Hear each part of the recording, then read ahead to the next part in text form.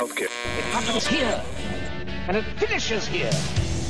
Two men enter, one man leaves. Nearly a 2-word review just said, shit sandwich. I will roll the record up to the next minute.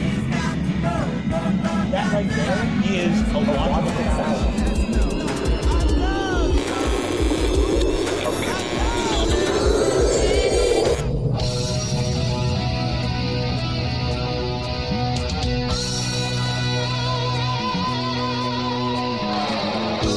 Welcome back to the basement, fellow music lovers. You are now tuned in to yet another exciting adventure with us here on Chunky Glasses, the podcast.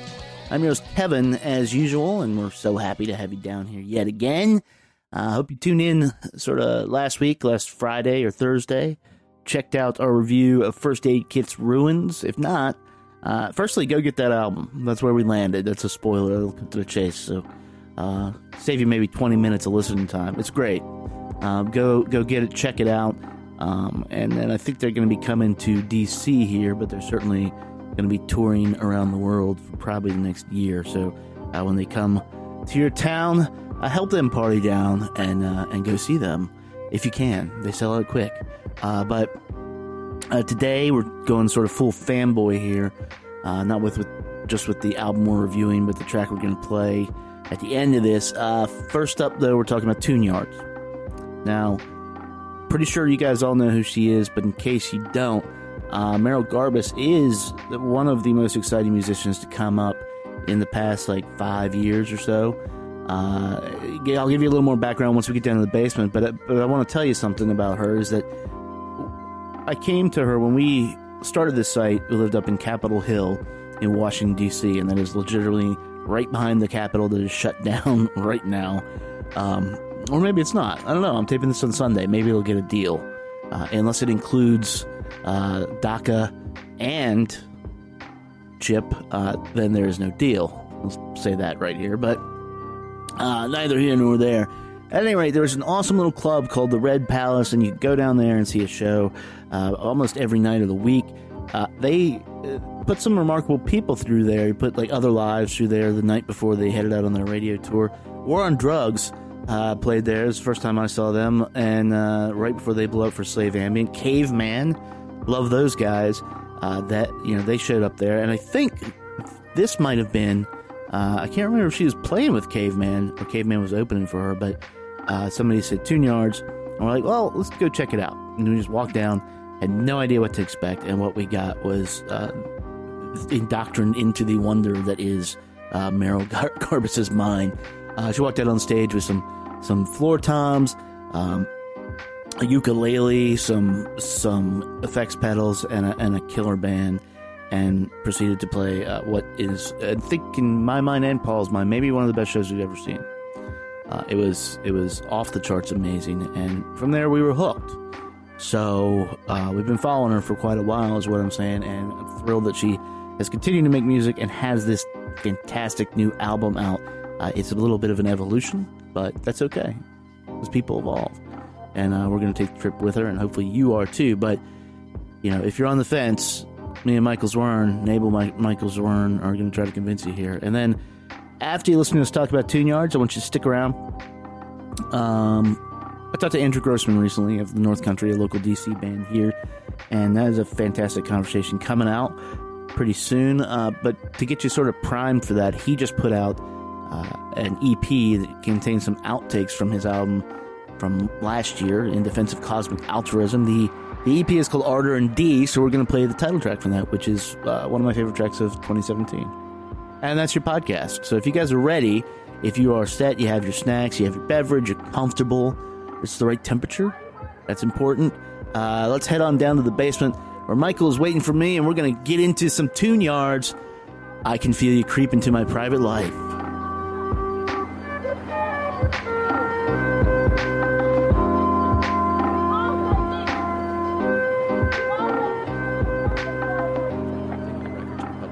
Feel you creeping into my mentions.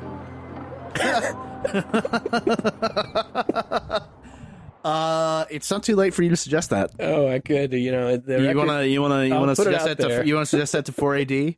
I can. It's not too late. Well, isn't that the same as private life? At this point, in your mentions, close. private life. Yeah. Has there been, and I'm sure Eduardo could tell us about this, has there been a Black Mirror episode about your mentions? I don't know, but when I saw the title, I can feel you creep into my private life. I think it's when people are talking on Twitter, I can feel you creeping into my mentions when they're getting tagged and stuff. Like, why am I being dragged into this? And I sort of feel the same from the title. I can feel you creep into my private life. Why am I being dragged into this? Yeah, you know how you do it. You just have an internet outage like we just had. Yes. You just put it down, turn it off. 20 Great Teen. Turn it off? One of the ways to make 20 Great Teen great is to just turn it off. Huh. Think about it. Think about it. You It's can do that? something we do. Like that's why I got all the vinyl upstairs. I don't need the internet to listen to my vinyl. That's good. I need to find it though. I do need to find it in large ways. But speaking, we're not creeping into our mentions. We're creeping into our private life. Down here, Mike is back. Welcome back. Talk about an artist that we have a long history. I think as long as the site has been around with that, I personally think is one of the greatest of all time. She is an amazing talent, and watching this talent grow from her earlier work to now has been astonishing, and I wish more people were like her. Talking about Meryl Garbus of Tune Yards. Starting in 2009, she put out an album called Bird Brains. It's a little, did you say experimental? Yeah, so I read she created the whole record, her first record on Audacity. Yes. Which is the free the free music editing software that I use to like rip old Yes. vinyl 45s onto onto MP3s. But she recorded an entire album on that, which is bonkers. It's and it's a testament to her talent. She got a good look for that. I think a lot of people heard it and stuff, but it wasn't until 2011's Who Kill that really this career exploded. Now this is she's a New England native. In a previous life, she was actually a puppet master, like a puppet theater, a literal puppet master. And look, if you think about like her videos, her artwork that she does, and the projects, and honestly, just how the music is put together, a characteristic of her music is that it doesn't ever seem on paper like it's going to work, and somehow all these disparate things come in, and you're like, wow, that really worked. That has been through her entire career out of necessity. Back around Who Kill, she was doing all this with loop pedals, and loop pedals and multiple drums and her voice. Very sparse band. We had the pleasure, Paul and I think it's still one of the best shows we've ever seen. Saw her perform at Red Palace, which is now defunct. So that's like a room of like 100 people, 150 people. Yep. And it was astonishing, and people didn't even know what to think at that point. You think back in 2011.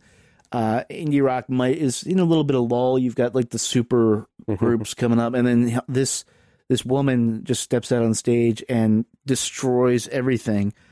She followed that up in 2014 with Nicky Nack, an album which we reviewed on here, and which got into it didn't abandon the disparaging or the chaotic nature of her music, but it did get into a little more of the songcraft.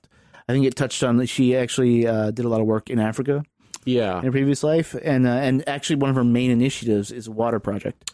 Right. So, and so we'll get into this when we talk about creep into my private life. But a lot of this record, a lot of the subtext is about her as a white American woman doing music that has strong African and black music influences, and her talking about her conflicts, I guess you put that. And that she's very explicit about that, much more explicit, I think, than she had been in the past in the songs themselves. It's come up. It's a theme. It's over and over and over in the records, and that explicitity or explicitness is I think a hallmark of hers. Yeah, there's tracks that were on Who Kill that addressed police brutality, right? But before it was a thing. Not before it was a thing. It's always been a thing. I'm putting that in air quotes. A political movement. Black Lives Matter. Yeah, she's for lack of a better term, woke as fuck. Yeah, and I think just in tune with this spiritual and artistic universe that very few people that I hear at least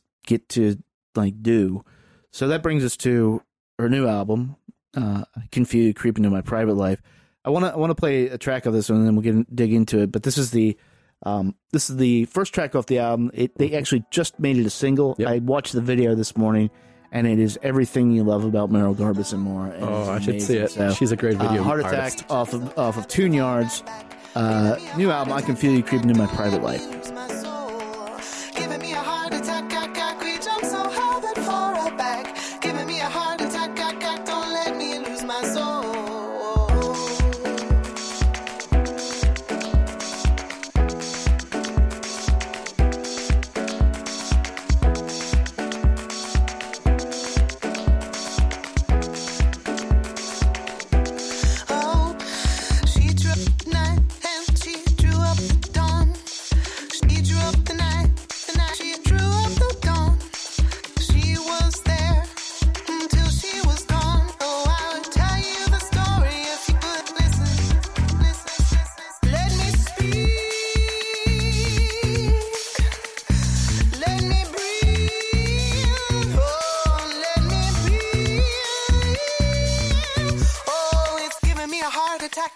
Don't let me lose my soul.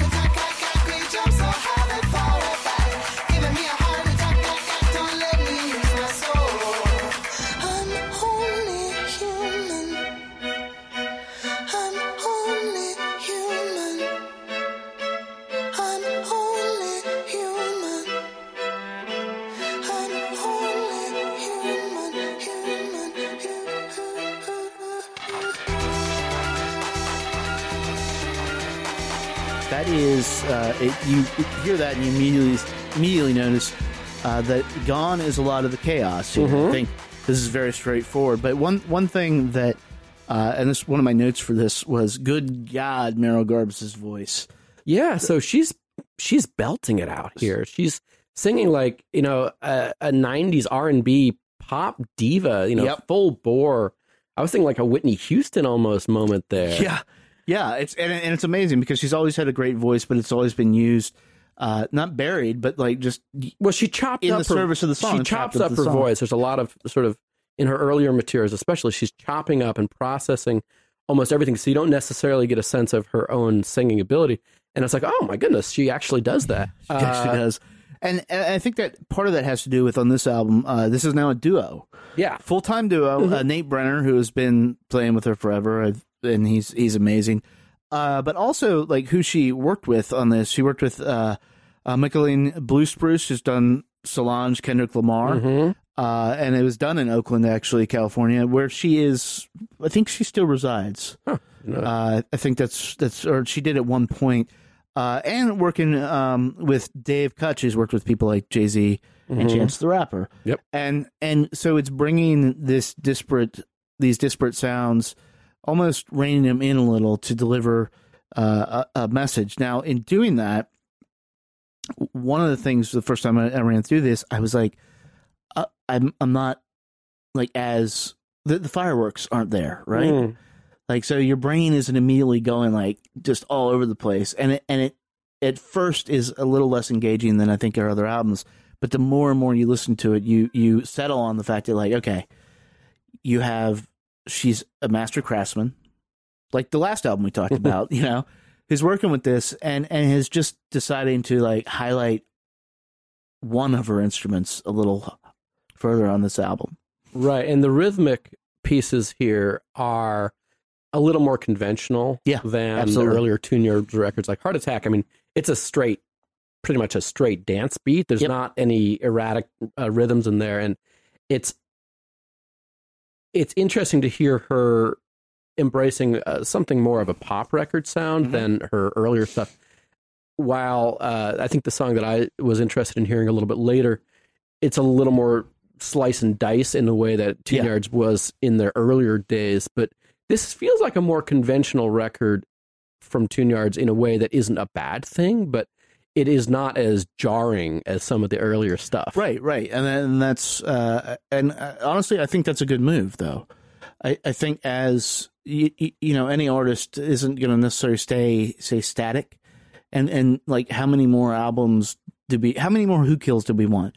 One of the great things about her last album, Nicky Knack, was that it wasn't Who Kill, and it was a mix of Who Kill and this. There's some stuff on there that is just like African folk hymns, and it's amazing. And you don't really get that on this. And what you're getting into, there's that track, which is Dance Coast to Coast, I think is also dance. A track like Home.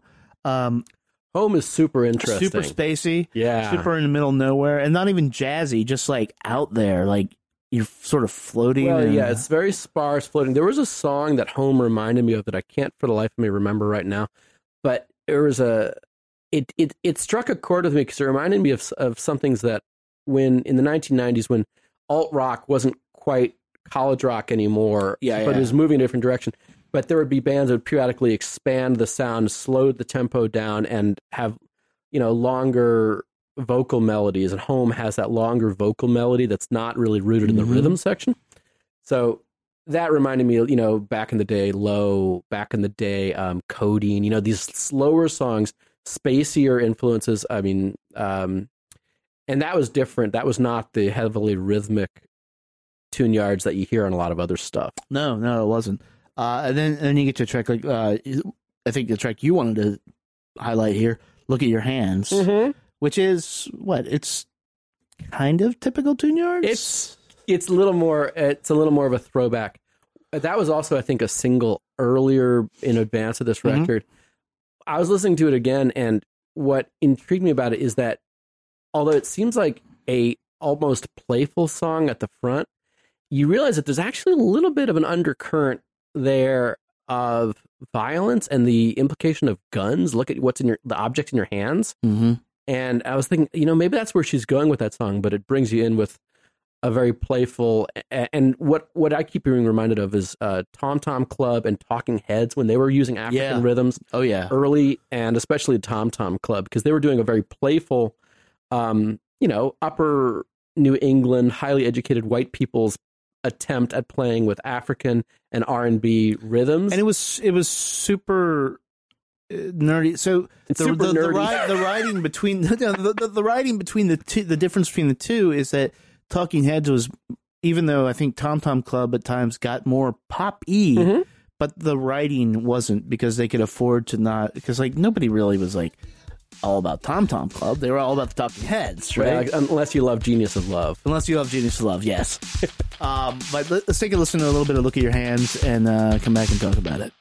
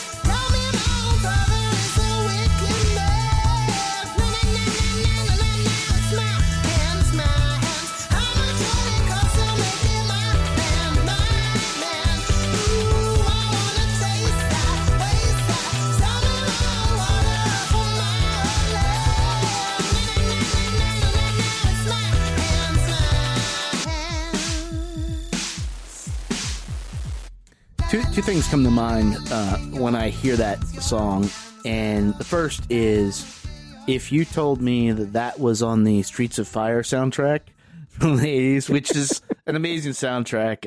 It's William Perret, Diane Lane, Willem Dafoe. If you haven't seen the film, whatever, I Can Dream About You. Dan Hartman is, that's right. But that could end up in that. But what's wild is this turns into, it starts off, that's a pure dance track. Yeah, there's no subtlety about the production. And the 80s 80s drum beats and the fakes, the synthesized clapping hands, like the gated drums almost. Yeah. And there's no subtlety in the mix or anything. It's just her singing. It's a dance track. But as it moves through the content of the song, it does start to break apart a little. And when you get to what is clear, at least to you and I think, the imagery, the gun imagery, you start to hear it break down. Right. Yeah. And then it sort of goes off into harder space. Yeah. Yeah. And I think those little subtle moments all over this album are what really makes it and really, I think, connects it to her earlier work. Because, if it was straight ahead, she could have a fucking career. Like, it all comes back to her voice, like we said. But if she wanted to go out and just make these dance records, got it. I would be really interested to know if she ever tried writing songs for a genuine R&B pop song, this pop hit. Yeah, that'd be wild. Maybe not her singing it, but writing for a Solange, writing for someone else, who could take some of that material and really run with it. Because clearly she has the production instincts and the songwriting instincts to work in that vein. And then she also has the inclination to chop it up and introduce all that chaotic elements into it.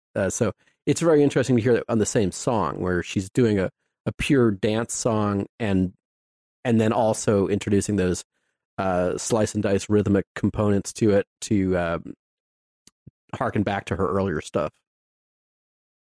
Yeah, and that is one of the moments I think that agenda is clear on this. Again, it takes a lot more to engage this than any of her other albums to get the actual content out of it. Because look, you're just gonna want to dance. I found a little later in the album, there's a track called "Who Are You" that we're gonna play some of right now, and this was following her career and seeing where she's going and where she's been. This was actually super fascinating to me because first time I heard it, she is abandoning some of the pyrotechnics on this, but in many ways it sounds like it's lifted straight from like a latter day Peter Gabriel. And when I say that, I don't mean so. I mean albums like Us and Up, where he's using these like African rhythms. He's making this sparse music, this long music, like this, like it's not a pop hit. It's like you have to sit with it, and it's not necessarily a story song, but you're getting very deep emotions out of it. And I haven't seen a lot of people doing that, and so to see her doing that was kind of brilliant on this. This is a little bit of Who Are You? Science is cold, roughly 1/2 or 3/4 we're told.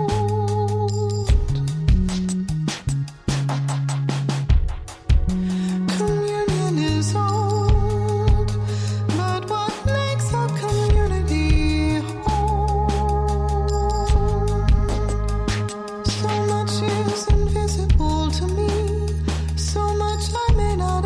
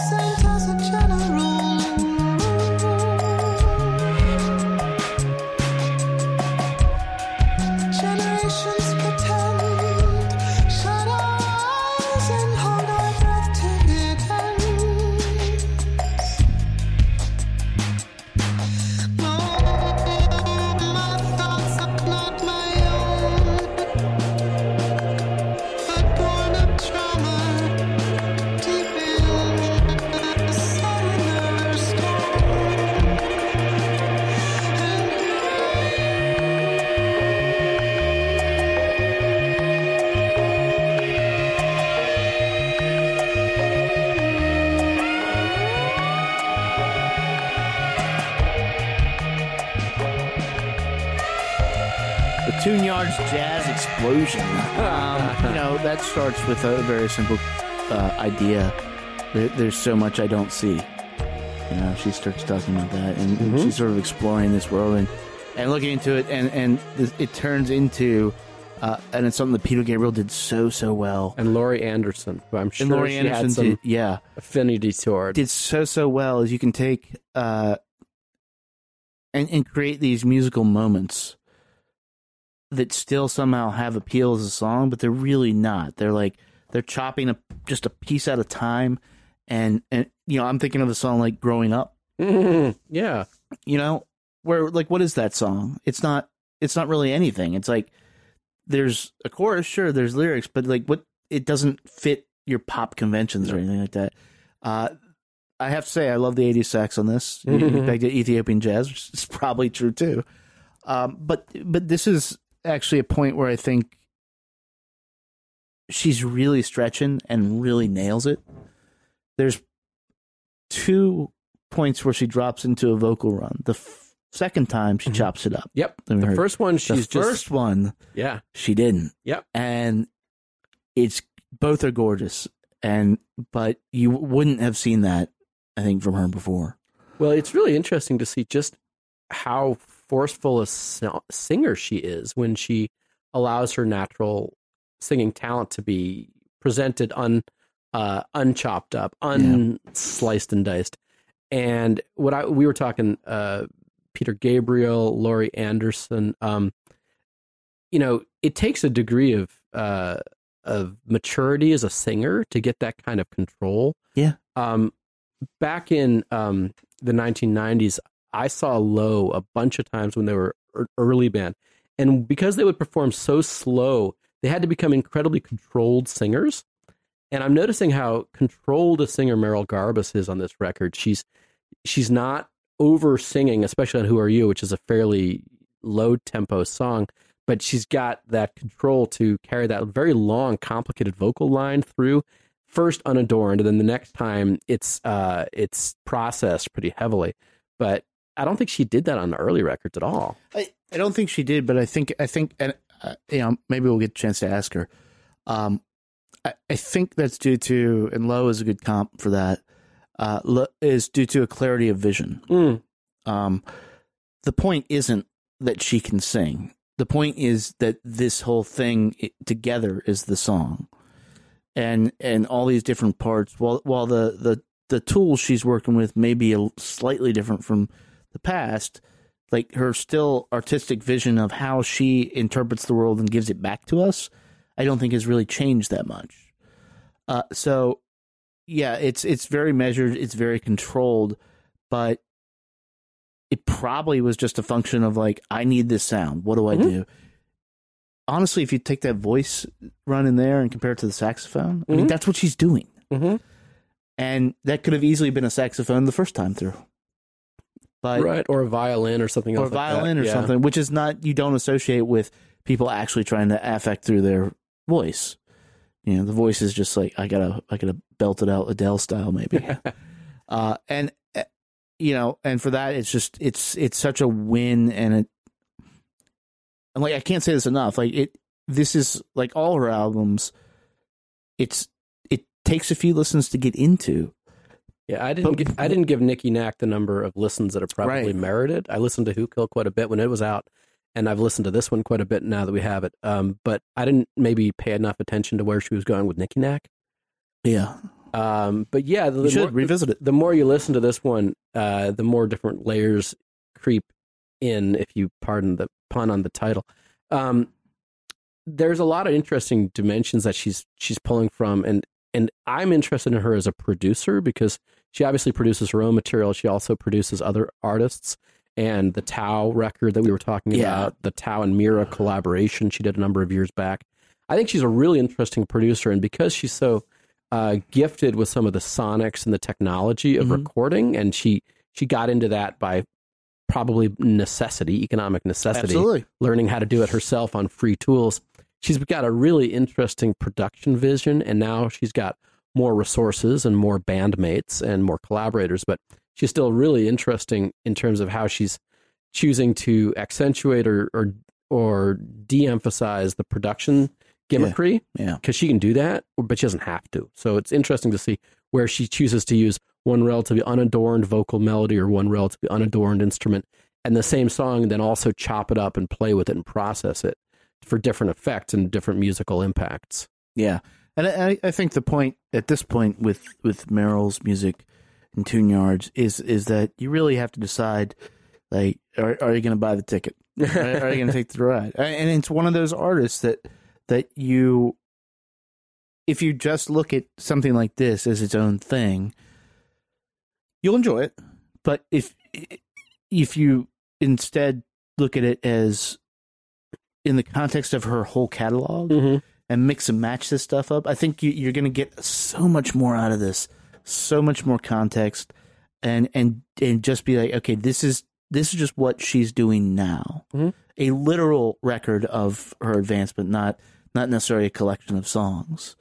I know her last tour was, when she used to tour, it was two floor toms and her band behind her, saxophone and stuff. A lot of loop pedals. And it was very, very rough. And as she came up, I remember the first time she played 930 Club, that was basically that. But then the next time she played, she had these like huge artistic backgrounds, and it was theater, and it was tapping into like her work as a puppeteer. And I think that also feeds into like what she's doing. She's trying to create this whole experience, figuring out herself as an artist, and also like figuring out how she sees the world. And it's just wonderful to watch and hear. And I mean, for that, I mean, this is again, this is early in the year. This is it's just a monumental achievement, I think, for an artist over their career. Is it her best album? I don't know. Well, you know, it's interesting because if you haven't followed Tune Yards closely, I would argue the best way to experience them for the first time, maybe to watch their videos, because Meryl Garbus is such an interesting visual artist. Yeah, and that's my point, is that you at this point you should really decide, am I buying into her? Am I buying into this vision that this woman is bringing into the world? And if I am, then you're just going to get so much out of this. Yeah, and she just put a new video out, I think, literally yesterday or the day before yesterday for Heart Attack. So, you know, a Meryl Garbus video is definitely like Björk at the height of her sort of good commercial. Something we haven't talked about either. Commercial and artistic powers. You know, Björk videos were events. I mean, the Tune Yards video is something you really want to, you know, take a few minutes of your day to watch online, because she has a great visual imagination. And I guess I did not know that whole thing about a puppeteer. That's a fantastic anecdote. It's like a Charlie Kaufman kind of bit, but answers a lot, right? Yeah, but you know, a great visual artist who really knows how to accentuate her songs with imagery, and I'm sort of curious how she tours on this kind of a record, whether she wants to have visuals, multimedia, puppets, God knows what. I think, judging by the video, I think it's gonna be wild. I think, you know, the video brings in a lot of that different stuff, but instead of using props, instead of using actual dance. So using that to like highlight points in the song and the point of a lot of her music, and a lot of music starting out was that human interaction with stuff. And I think it's gonna be wild.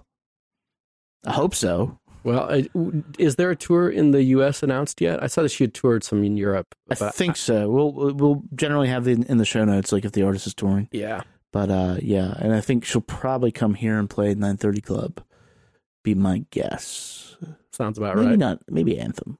We'll see. Anthem, you think? Maybe. Okay. Maybe. You never know. Whip out the big screens and the high technology. So that is Tune Yards' latest creeping in your DMs now.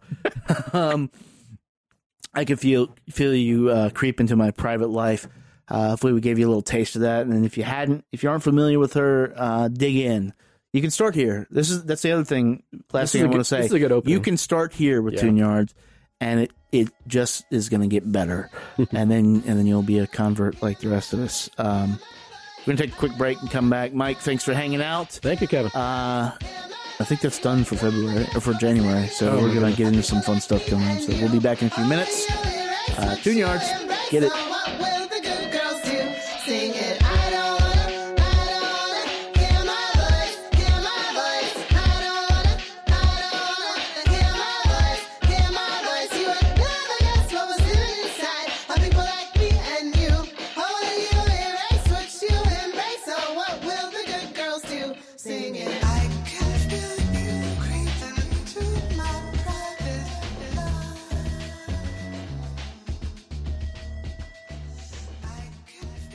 Tune Yards, I Can Feel You Creep Into My Private Life is available everywhere you can get records, digital, physical, beam it straight into your brain. Do whatever you have to do to get on that one. That is a phenomenal work. It's a grower. I mean, just in the week or so since we taped that episode, I've been listening to it more and more. And the beautiful thing about not just this album for her, but just her music in general is that it rewards you by you discover new things, sometimes years later. Go back and put on Who Kill at some point and see how that sounds in 2018. It's kind of wild, but awesome on her, man. I can't, man. Such a good artist. And speaking of great artists, got another one right here. Now, North Country is a band that we love here. They put out an album, I believe it was 2016, maybe. There Is Nothing to Fear. Might have been 2015. But at any rate, this is but for my money, one of the best bands I've seen in DC. And it was just a powerhouse of great songwriting, fantastic, inventive arrangement, and just solid fucking rockmanship. Andrew Grossman, I said back then, I'll still say it now, is one of the best frontmen that you have never seen, likely. And he makes great music, even when it doesn't quite hit as it did on In Defense of Cosmic Altruism. But hidden in that gem of an album was a little song called Order in D. And so as they sort of move on to their next phase, he decided to put out an EP of that and the outtakes, the leftovers from In Defense of Cosmic Altruism. So that's what we got for you right here. So I think you're gonna like it. I hope you like it. If not, I love it. So yeah, it's all good, man. But you're gonna love it. This is Order in D from the North Country.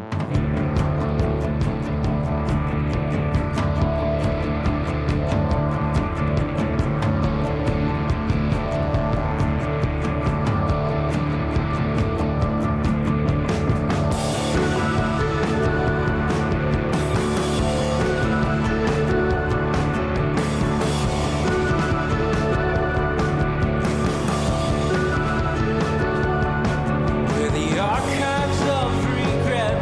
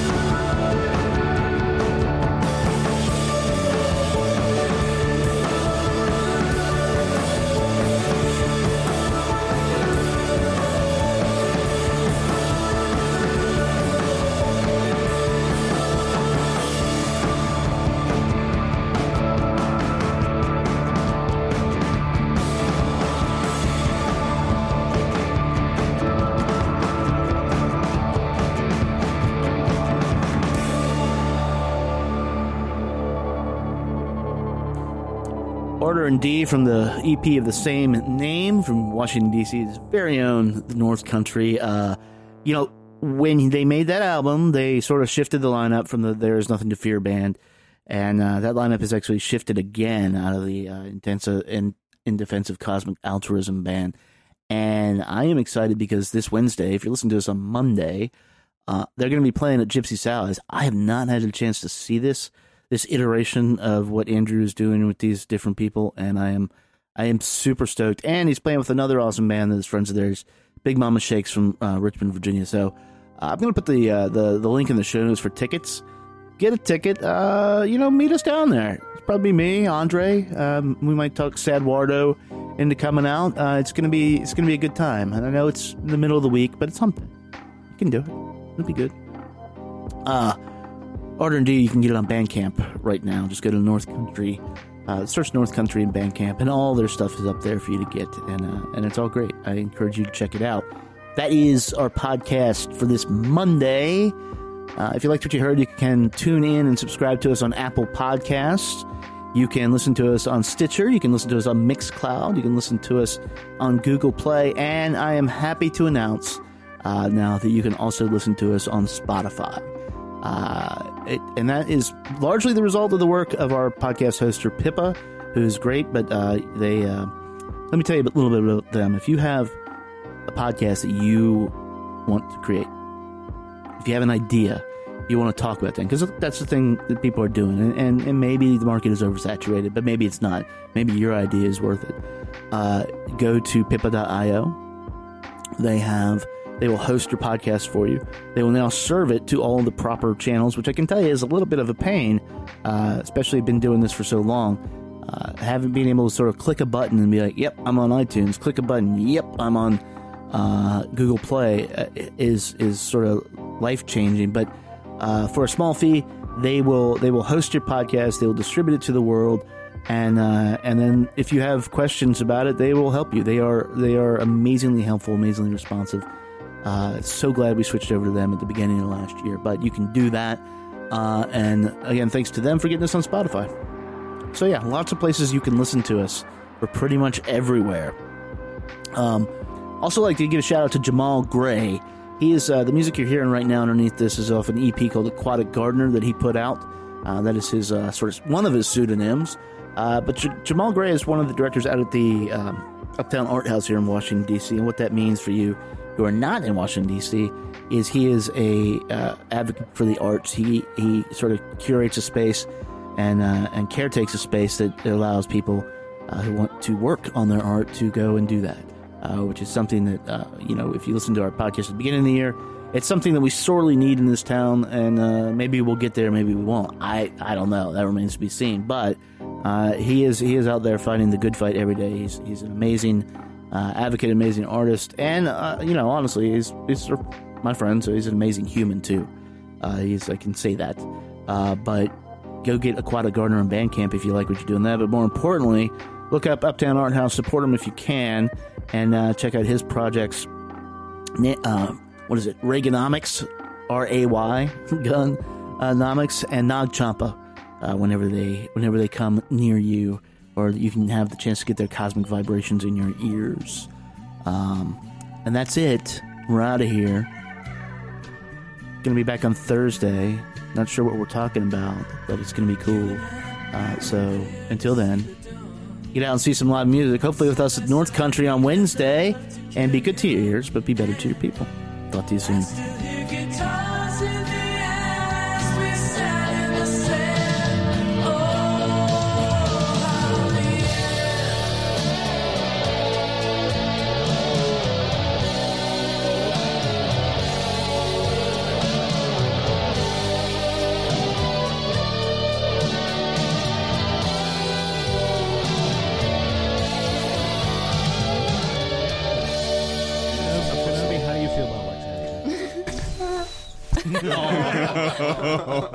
Kenobi.